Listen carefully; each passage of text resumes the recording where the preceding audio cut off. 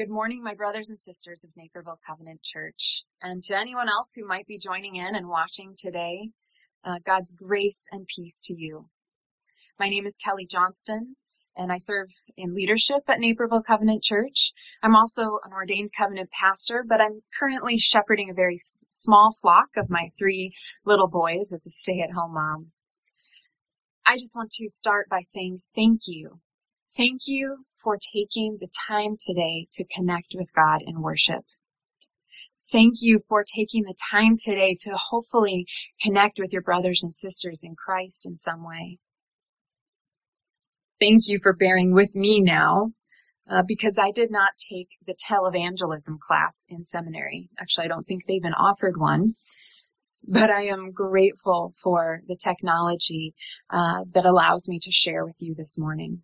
And I just want to give a shout out to our worship director, Kayla Davenport, who's done an amazing job of figuring all this stuff out so that we can continue connecting and worshiping together. And of course, I want to thank Pastor X for the opportunity to preach today. He's been really sick this week, and we've been praying for him a lot, as well as praying for many others. But it was actually months ago that Pastor X asked me if I would preach on this passage on this day. And I remember it took me a few weeks to get back to him with a yes, because there was a possibility that I might be traveling this weekend. And those plans ended up getting rescheduled for a little bit later. And of course now those plans have been put on hold indefinitely, like so much in our lives right now. It's an understatement to say that a lot has changed about our lives and our world in these past few weeks as the coronavirus has spread everywhere. But I'm reminded of Isaiah 40 verse 8, that the grass withers and the flowers fade, but the word of God stands forever. We've been asked to give up a lot in these past few weeks, some by choice and some not by choice. But we do not have to give up the strength and encouragement that comes from the Word of God. And so I feel very privileged to reflect with you this morning on the Scriptures. Now, if you don't already have a Bible open to Luke chapter 22, when Pastor Josiah read it, I want to encourage you to find a Bible, or if you've got multiple devices, maybe you can have your video going on one and get a Bible app open on the other. And find Luke chapter 22, verse 39 through 46. As we begin, I'd like to pause for prayer. God, we do thank you for your word and for the truth that speaks to us throughout the ages. I pray that your Holy Spirit would assist us now, that you would open our hearts, our minds to the truth that you want us to receive and to understand. Pray that you would use me, Lord, somehow to communicate what you want your people to hear in this moment. In Jesus' name, amen. There's a hymn that was written in the 19th century called Go to Dark Gethsemane, and somehow it's become a favorite in our house. And each verse in this hymn is about a different place during Jesus' passion. Gethsemane, the judgment hall, Calvary, and the tomb. And the first verse goes like this: Go to dark Gethsemane, you who feel the tempter's power. Your Redeemer's conflict see. Watch with him one bitter hour. Turn not from his griefs away. Learn from Jesus Christ to pray. And friends, this morning we are invited to go to Gethsemane with Jesus so we can learn from him. Now, Jesus went to Gethsemane after finishing the Last Supper with his disciples. If you've got those Bibles or Bibles apps open, you'll notice that Luke in his gospel does not use the name Gethsemane. He simply says that Jesus went out as usual to the Mount of Olives, and his disciples followed him. It's Matthew and Mark who tell us that this place on the lower slopes of the Mount of Olives was called Gethsemane, which was an Aramaic word meaning oil press. So it was probably a place where there were olive trees that would be then, the olives would then be pressed into oil. Now, Luke had a habit in his gospel of not using Aramaic names. And so he doesn't use that word Gethsemane. In John's gospel, he doesn't have a name for this place either, but he says that Jesus went to a garden. And so we tend to put these things together and say that on this fateful night, Jesus was in the Garden of Gethsemane. Now, this spot was about a 15-minute walk out of Jerusalem. Luke tells us in chapter 21, verse 37, that during this last week for Jesus before his death, that every night he went out to this spot on the Mount of Olives. To get there, he'd have to walk through the Kidron Valley. And the Kidron Valley was a place where there were many Jewish cemeteries. One commentator I read wrote that as Jesus made his way out of the room of the Last Supper, he would have seen the tombs shining in the moonlight. When I read that, I couldn't help but think of Psalm 23. Yea, though I walk through the valley of the shadow of death, I will not fear evil, for you are with me. As Jesus walks through the Kidron Valley to the Mount of Olives, there is a shadow of death hanging over him. He knows that his betrayal is coming soon. He knows what that betrayal will lead to. His arrest, his suffering, his death. And as Jesus goes to Gethsemane, he needs to pray. And friends, we are invited to go with Jesus to Gethsemane. Because many of us are in a place already where the shadow of death is hanging over us. Many of us are anticipating suffering and grief. And we need to learn from Jesus how to pray. I read an article earlier this week from the Harvard Business Review called "That Discomfort You're Feeling is Grief."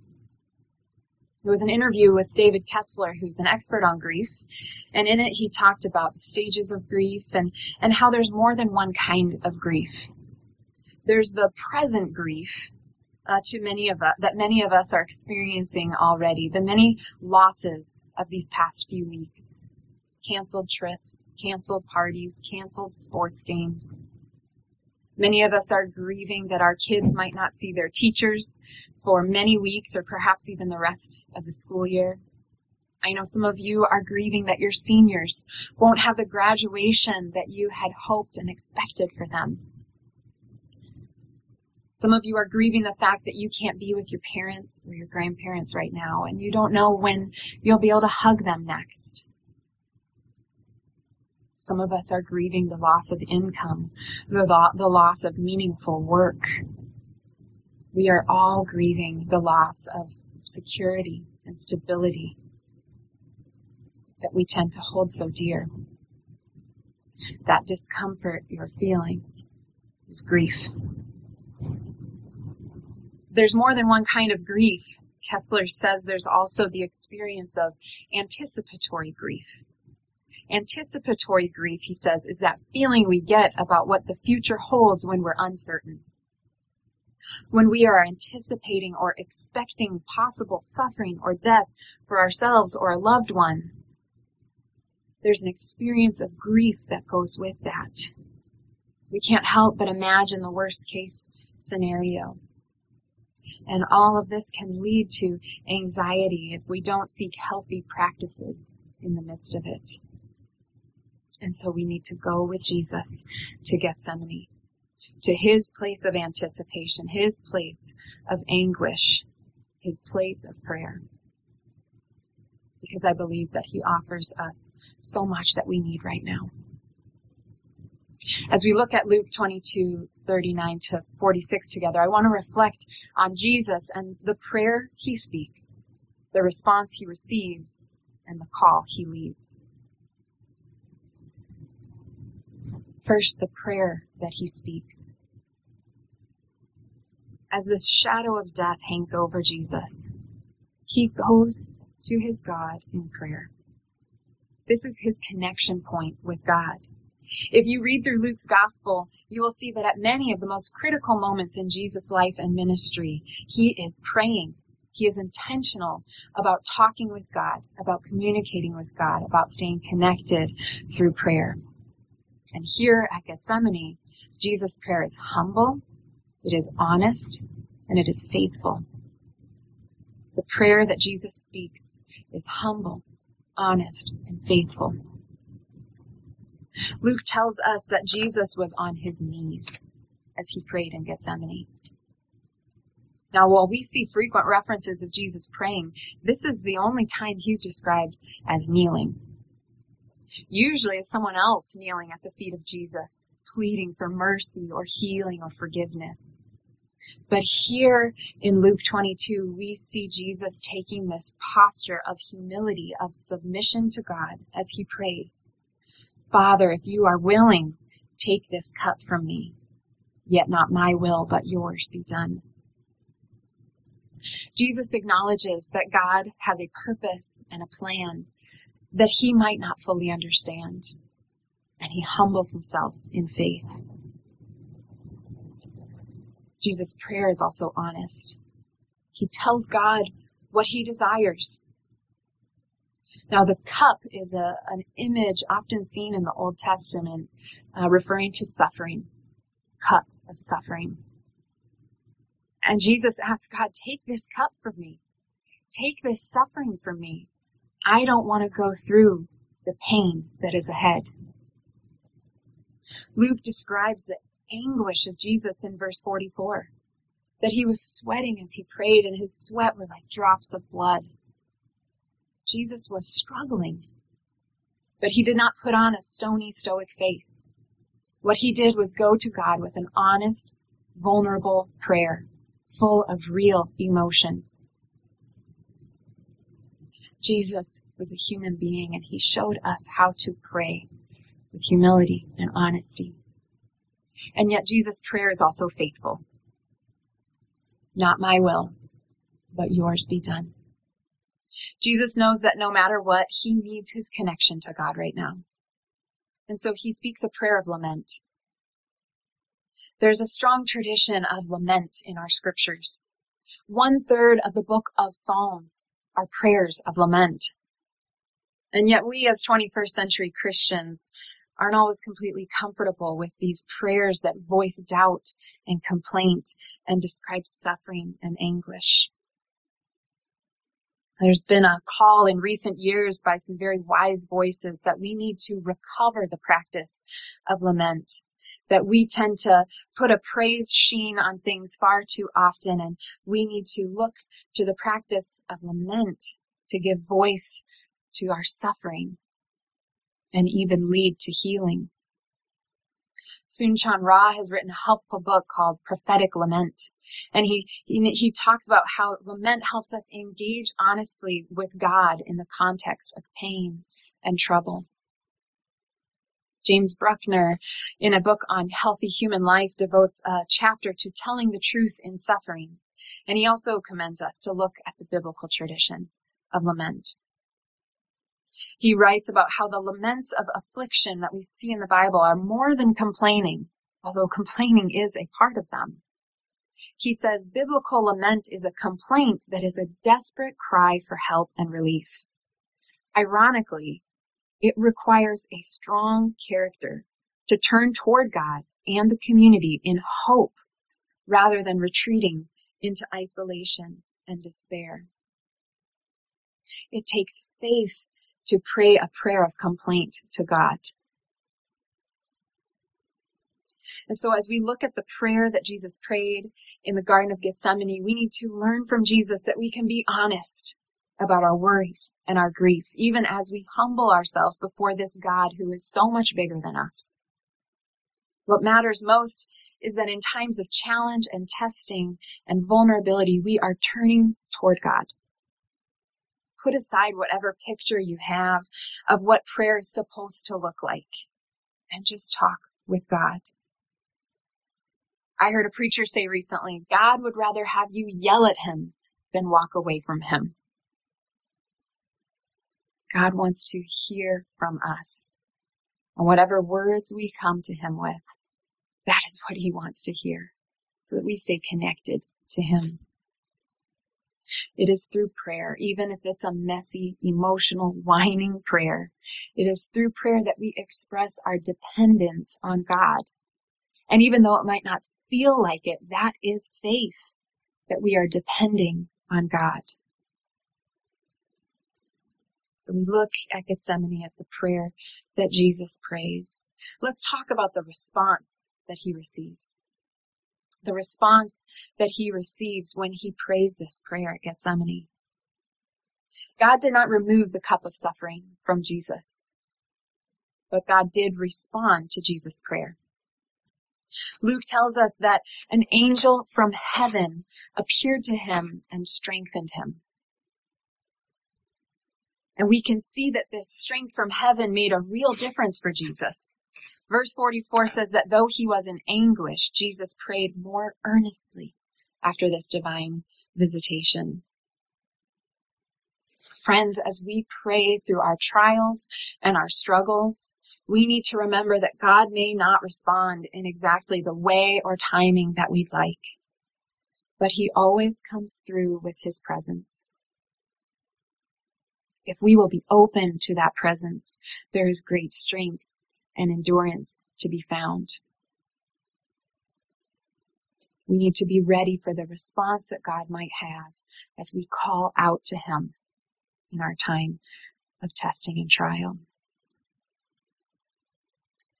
We've looked at the prayer Jesus speaks, the response he receives. Let's talk about the call that he leads. The call to his disciples, the call to us today. This passage begins and ends with Jesus calling his disciples to pray. When Jesus first arrives at Gethsemane, he says to his disciples, "Pray that you will not fall into temptation." And then again in verse 46, at the end of this passage, he says, "Get up and pray so that you will not fall into temptation." But here we do not see Jesus' followers joining him in prayer. Instead, they're falling asleep. They're falling asleep. Now, it was probably late at night, true, but it was also Passover, and it was normal for Jewish believers to stay up late on the night of Passover.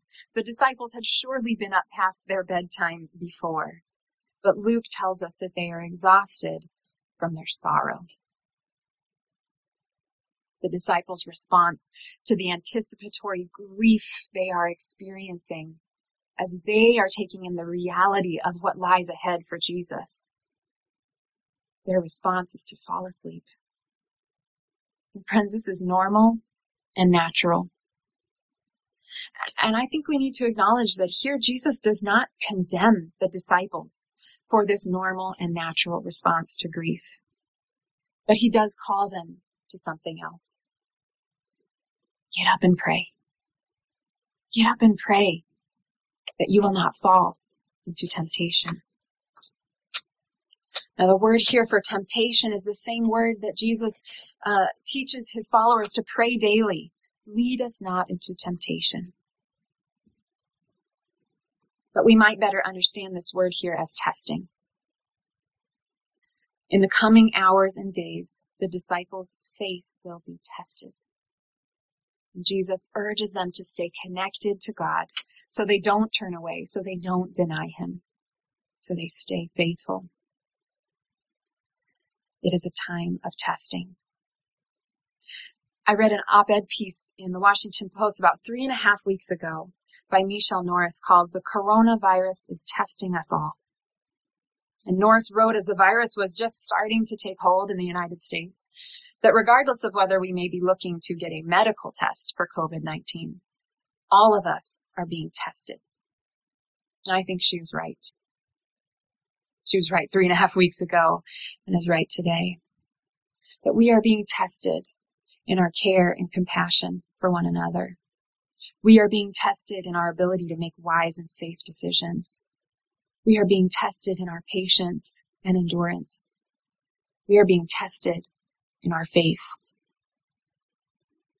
And Jesus says to us, get up and pray. in this time of testing, get up and pray. And so, friends, I want to challenge you this week to find your own Gethsemane prayer as you are in this place of anticipating grief, of taking on the suffering of others, perhaps. Find your own Gethsemane prayer. Put words to your lament. Tell God your desires. Don't be afraid to acknowledge before God what does not feel right. Give words to the suffering you're experiencing. Be honest with God, even as you look to Him with faith. I think these are the two most simple, essential elements of lament.